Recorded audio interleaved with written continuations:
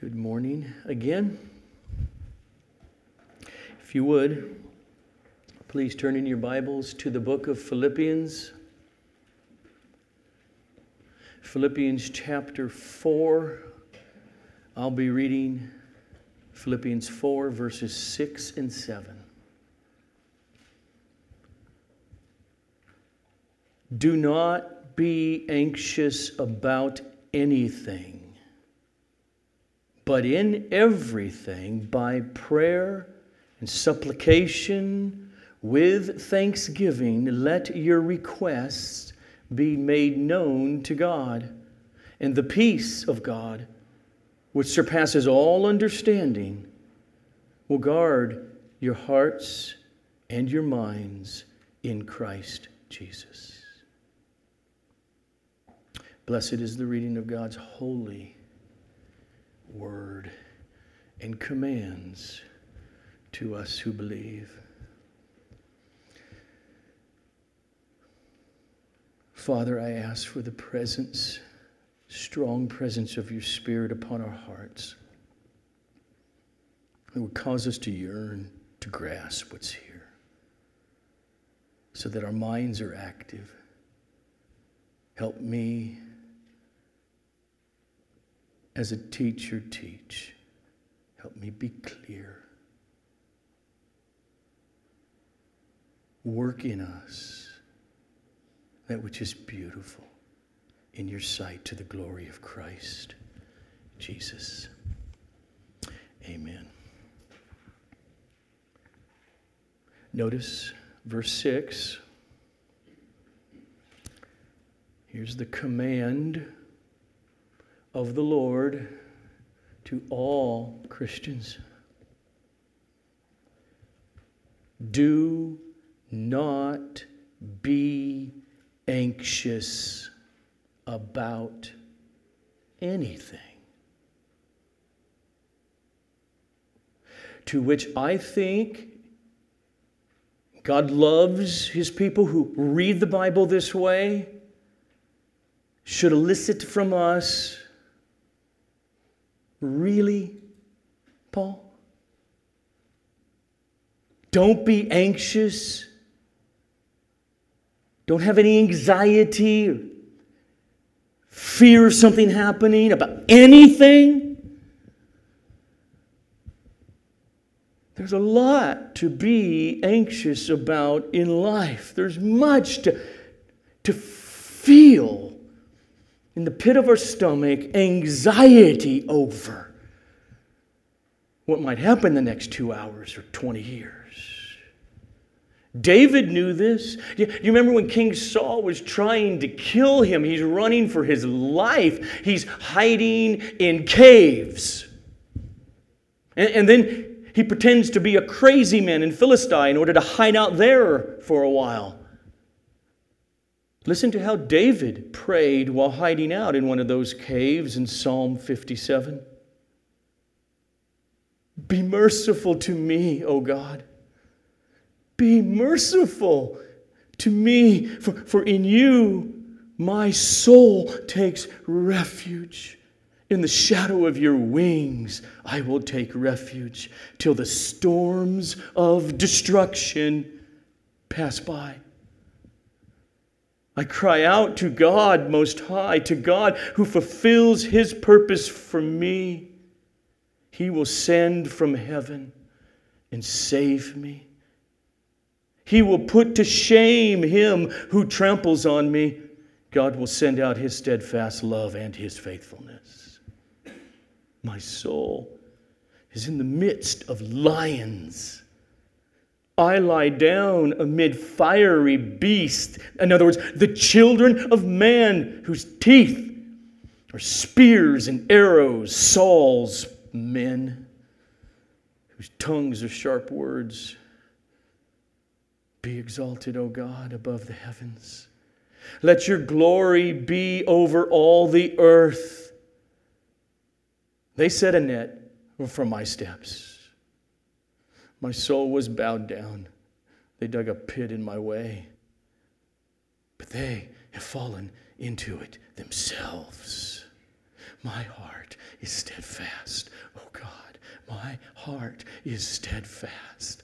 I will sing and make melody.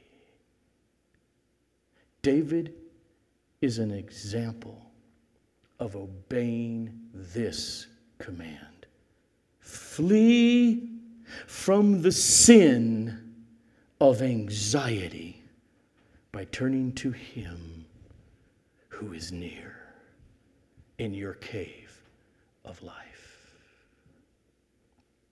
We're meant to feel this in our own caves of life. And I'm going to pick up there next week. But this morning, I just want to ask a large question first. What in the world does he mean? What does he mean by be anxious in nothing? Don't worry about anything. So let's just slowly plow through it then. Does Paul mean for us to become potatoes? Potatoes are utterly unaffected by anxious thoughts. Potatoes do not have stomachs that are tied up in knots over the prospect of tomorrow. Does this command mean become utterly emotionless over stuff, over money, over grief, over relationships? Does the command to be anxious over nothing, does it mean, therefore, do not take precautions while you're driving 75 miles an hour down the 405 freeway because the thought strikes you that if I get in an accident, I might die? Does the command mean don't save money and plan for school or for retirement? Because what moves you is the thought of, if I get to retirement with nothing but Social Security, I don't want to eat cat food, that's very unwelcome to me. Therefore, that anxiety moves me to act or to pay my school bill for my bachelor's or my master's. Is that what it means? Does it mean don't allow the thought of not showing up to work on time? Don't allow that to produce any anxiety in you which would motivate you to get up and be to work on time. Does David's cave prayer that we just heard, God, you are the one that my heart takes refuge in. Does that mean that David, therefore, is not to use any wisdom and take any precautions so that he's not killed by King Saul? So the question on the table is, what does he mean by the command, don't be anxious about anything? Don't worry. It's a huge question, because if I don't know what he means, I cannot obey it. Especially if I read other texts in the Scripture that on the surface seem to contradict it. Let me take another subject other than anxiety for a moment. For instance, David says anger is sin. It's a work of the flesh. I'm David. Paul says anger is sin. It's a work of the flesh. And then in Ephesians, of course, he says, be angry. Okay? There are things to be angry about. But watch it. Don't sin in your anger. Mark 3:5 says, Jesus looked around at them with anger. And he was grieved in his heart. And we know God gets angry. That's why Jesus went to the cross, because there's a pure, righteous wrath, or gay anger that God has. Okay, on the anger one, look, without doing it, look, we know that's easily solvable. Okay, without going through any argumentation, the bottom line, simple. There's righteous anger. And there is sinful anger. Okay. Now, with our problem, with our text, let's feel it. David says, don't be anxious about anything. Did I say David again? Can you please interrupt me? Paul says, don't be anxious about anything. Then in 2 Corinthians 11:28, he says this. There is the daily pressure on me of my anxiety for all the churches. Same word. This is the noun. Philippians is the verb. And he says it in a positive way. In other words, what he is saying is, I care what happens. And therefore, I carry an anxiety. He says in 2 Corinthians 11:3, I am afraid that as the serpent deceived Eve by his cunning, I'm afraid that your thoughts, Corinthians, will be led astray from a sincere and pure devotion to Christ. Different word, stronger word, phobos. I have fear that this would happen that moves me about you.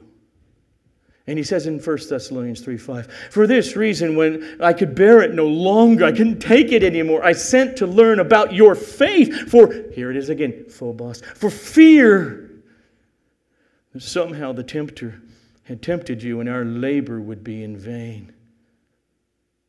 So how do those texts of Paul's fit with Philippians 4:6?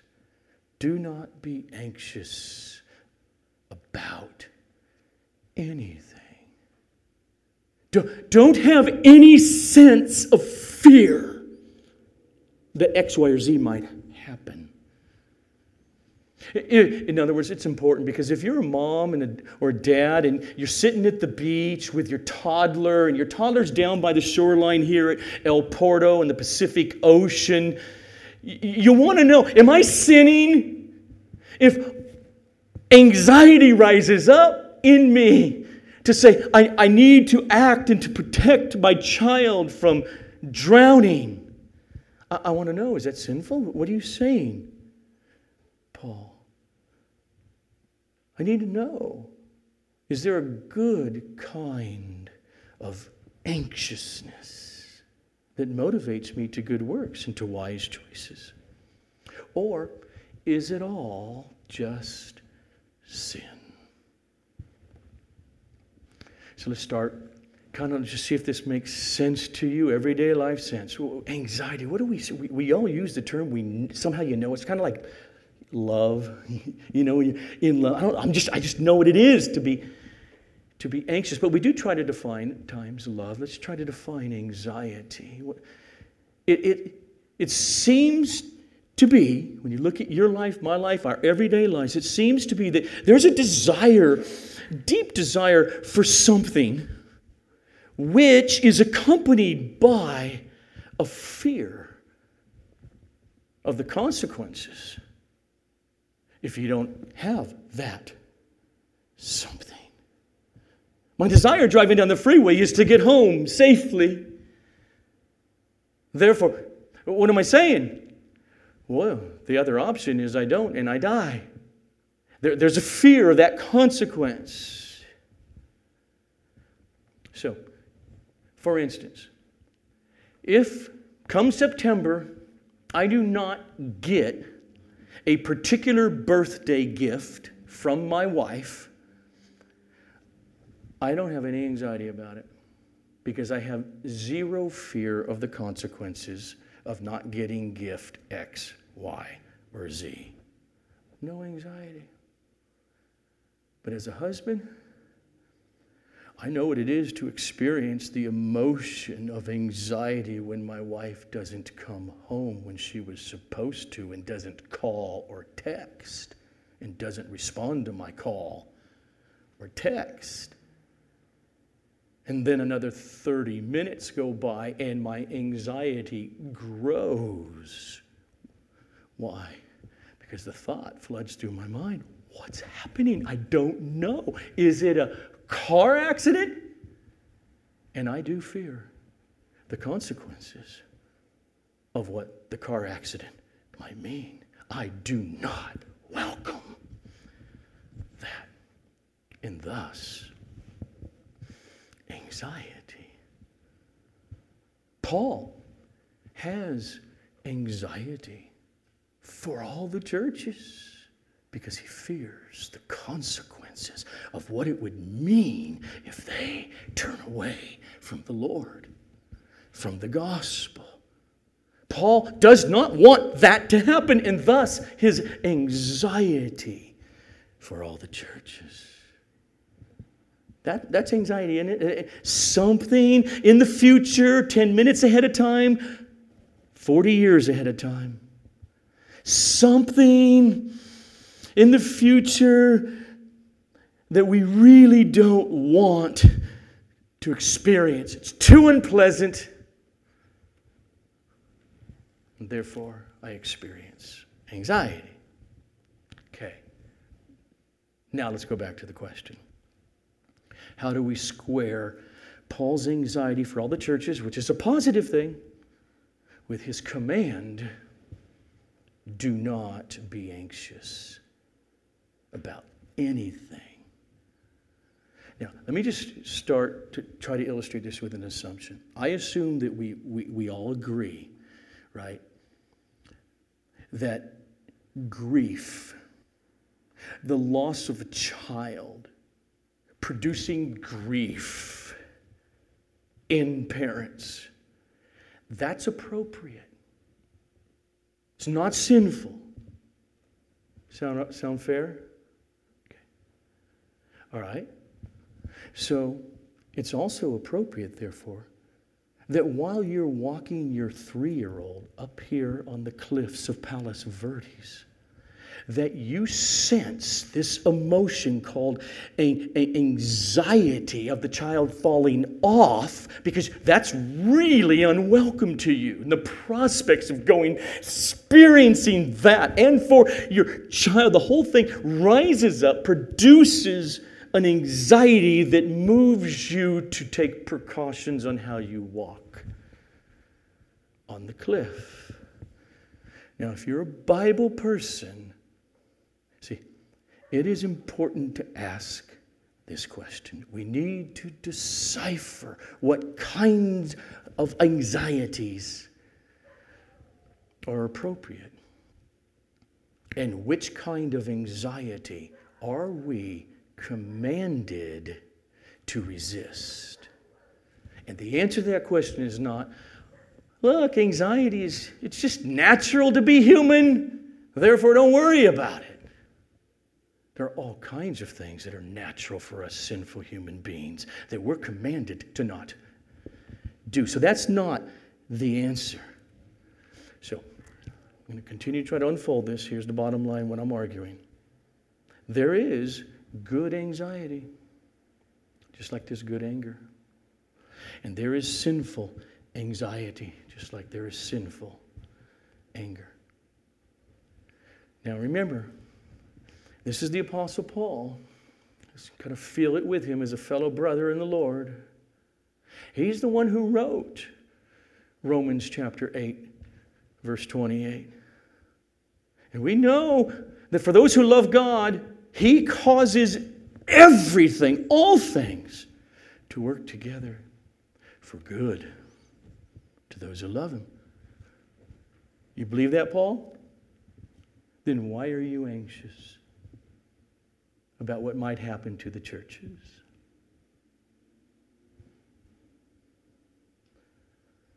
And so that's the question I want to get at. How is that appropriate to believe Romans 8:28 and to have an appropriate anxiety of the future? Consequences. To get at that in our experience, I'm going to start first with the very foundation of everything. And that's God. Contemplate Him. God is revealed as, and any rational being thinking about it. Without beginning, without end, the power of being in Himself, and thus He is perfectly at peace, perfectly contented, perfectly happy. I'm just going to assume you're with me so far and you believe that about the one true God who is Father, Son, and Spirit. Okay. Then you open the Scripture and you see God grieving. How can that be? He, in response to things in His creation, gets or expresses anger. How does that make any sense? Genesis 6:6 says, and the Lord, Yahweh, regretted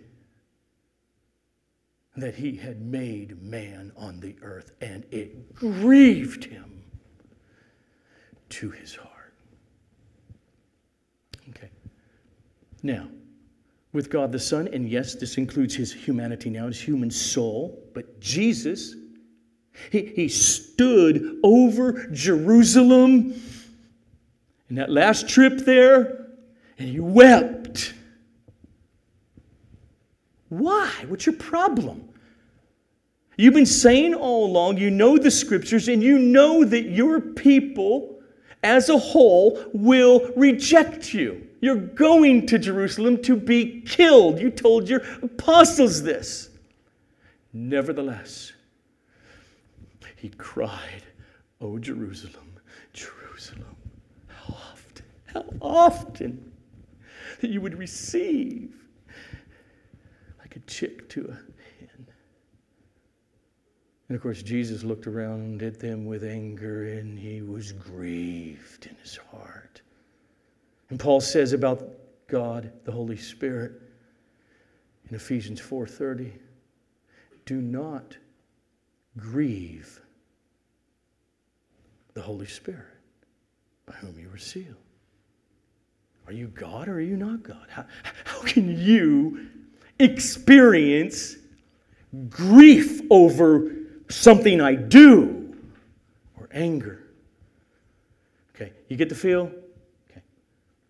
Now, even though God is sovereign over all that happens, which is absolutely true, there is nothing that has happened or is happening or could ever happen that He does not fully know beforehand and expect. And yet God can grieve. He can get angry. He could weep. And if we can get at how God can experience those emotions, it may help us grasp Paul's command for us. Rejoice, what he said right before this in Philippians 4. Rejoice in the Lord always. Do not be anxious about anything. Trust Romans 8:28 into God's sovereign hands. And go ahead and have good anxiety over the churches. And over the prospect of that toddler drowning. That's good. So, The answer to getting how God can do that is not, well, God must not be omniscient, so he got shocked when X, Y, and Z happened with his human creatures, and thus he responds like we respond. It's not the answer. He is omniscient. He ordains all that is, actually. And therefore, there is, in a sense, in which nothing ultimately frustrates God's sovereign will. And therefore, there's a sense in which it is impossible for God to be anxious. There's a sense in which it's impossible for God to grieve. There's a sense in which it's impossible for God to be angry. Then how do we account for all the texts that show that God emotes anger, grief, regret? The answer is that God is infinitely more complex than we can imagine. Now, doesn't mean don't contemplate it. Here's where I have settled on that issue. God can evidently grieve over sin in a narrow lensed view. That while he's doing it, he's complex enough to say, I see sin narrowly without all the other larger realities that I, who am God, have ordained. And in doing that, he can hate it. He sees sin, evil acts, death, narrowly, in the sense of seeing them just in and of themselves for what they are. He sees Adam's sin in the garden. He sees Joe LeMay's sin as ugly, as spurning his glory, because Adam's and our sin is evil. He sees that for what it is.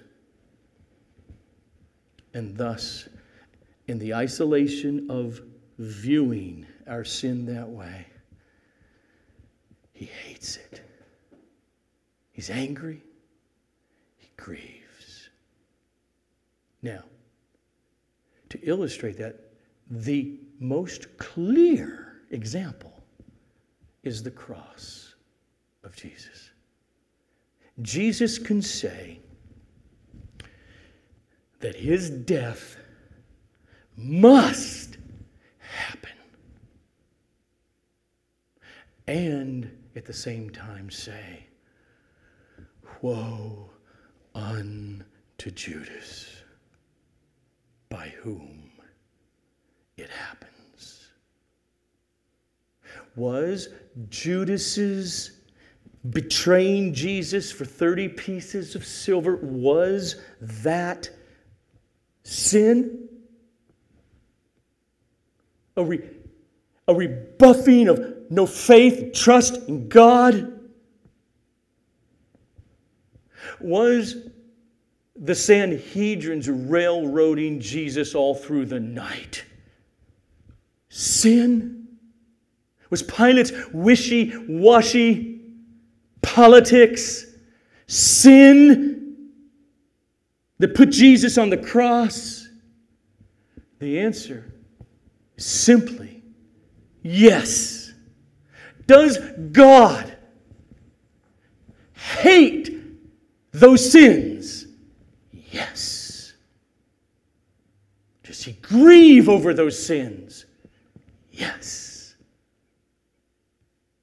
Is Acts chapter 4, verses 27 to 28 true?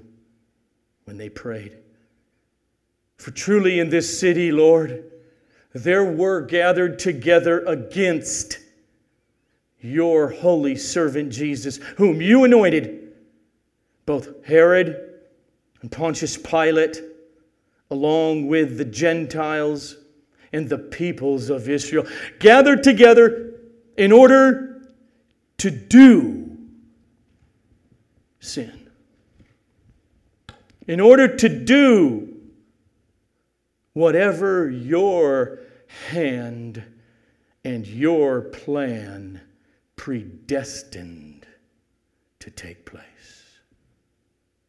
So Judas, the Sanhedrin, Pilate, Herod, they meant it for evil, and therefore I, God, hate that sin. He is righteously angered over it, and grieves because of it. But God is not frustrated. He is not an unhappy God, because He has another lens that He sees all things through. And this other lens allows Him to see each ugly, sinful piece of the puzzle. Along with all these beautiful pieces of a puzzle, and as they are put together on the table of God, there's this one massive picture that He has ordained in creation and redemption, which all the pieces put together are the display of the glory of God through His Son, Jesus Christ, forever. He has the capacity to see through two lenses. And thus He assures everyone who loves the Lord Jesus of Romans 8:28. Every piece, every grieving piece, every tragic piece, every beautiful piece, all things are being put together in a puzzle for the good of those whom He's called to Himself, of all who love Him, forever in glory. Does that make some sense? Okay, now let's go back to us. If God has the capacity to view through two distinct lenses, it's very complex to us, then maybe we creatures who are created in His image might have the capacity to cry and rejoice at the same time.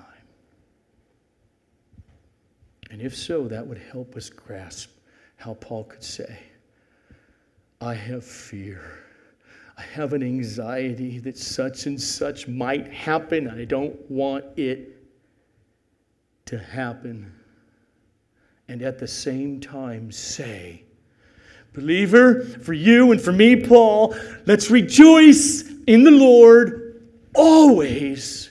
And do not be anxious or fearful about anything. Maybe then we can understand that Paul can say that because he means rejoice in the Lord always and don't be anxious about anything from one lens that we look through. And he means I have anxiety that my child not drown, or that the churches continue in the faith from another point of view. One, the narrow lens. The other, the wide angle, all-encompassing, broad view of God's sovereign purposes and salvation for David and for all the saints. Paul could see sin. He could see unbelief. He could see the false teachers. He could see a child in danger of drowning on the shore's edge, all from the narrow point of view. And it is right for him to see it and to say, I hate that. I want to do what I can do by God's grace to stop the false teachers. Stop the unbelief. To prevent the child from drowning. It's right from that lens to grieve over death and cancer and sin and evil. But if Paul only remained with that narrow view of looking at life, then it would be impossible for him to rejoice always in the Lord and to obey the command, do not be anxious about anything. That's a command. Here's the point. This command in Philippians 4:6 is a command for the wide-angled lens view of your life. We're going to come back there next week. Let me just, then next, 8-10 minutes. Just try to close to tie this together, what I'm saying on this week before we come to say, okay, David, teach us how to do this next week. Okay. What I mean is this. There is a good or a place for good anxiety. And there is anxiety that is sinful. Okay. The good anxiety is sitting at the beach, and this is real life. I've experienced this many times with 6 kids at the ocean. I can't concentrate right now. I gotta move. If you want, bring your chair, but I gotta take my chair and I'm going down to the water's edge right now while my 4-year-old is having a ball, but I'm just too nervous and too anxious over it. So I'm moving over there. You can come with me. I just need that anxiety to totally focus on keeping my kid alive.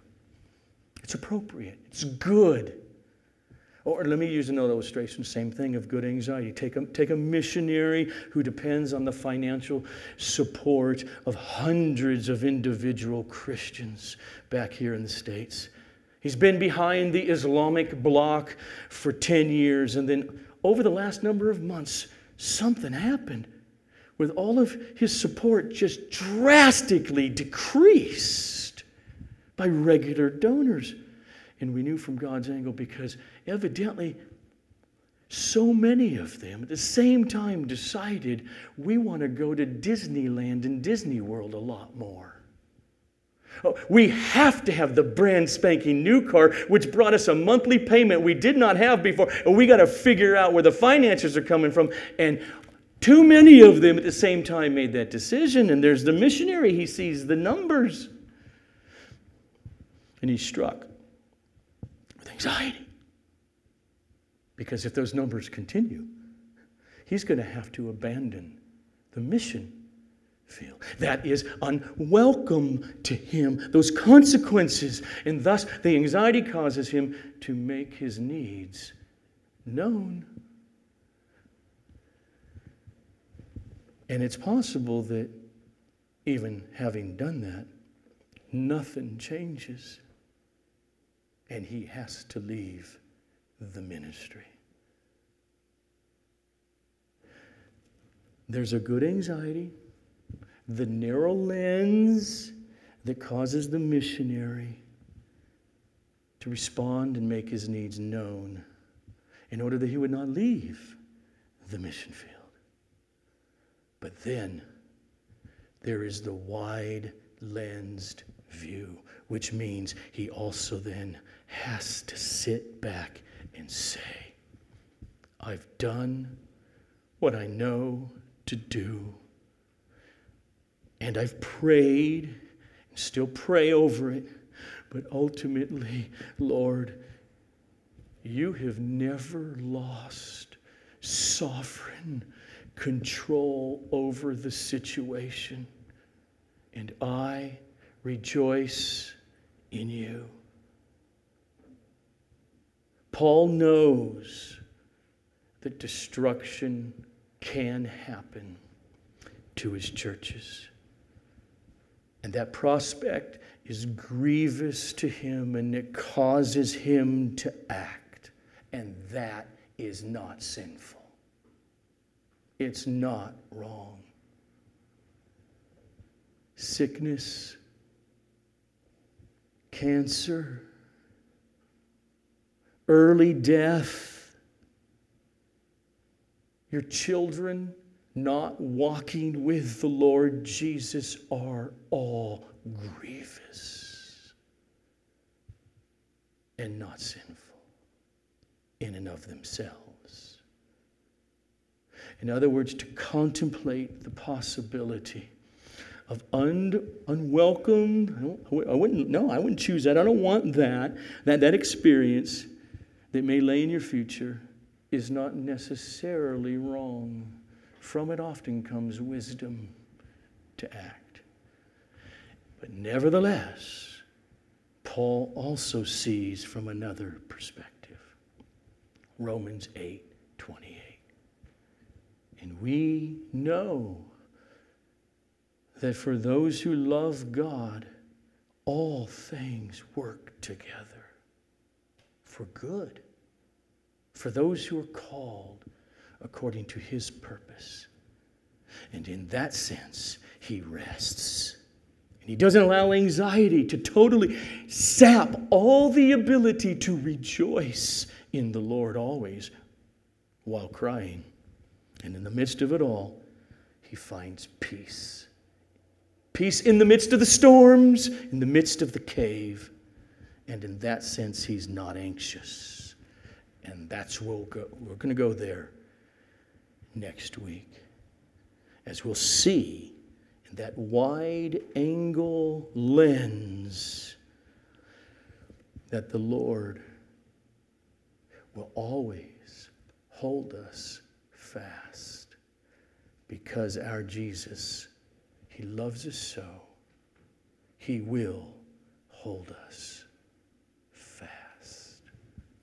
Let's pray.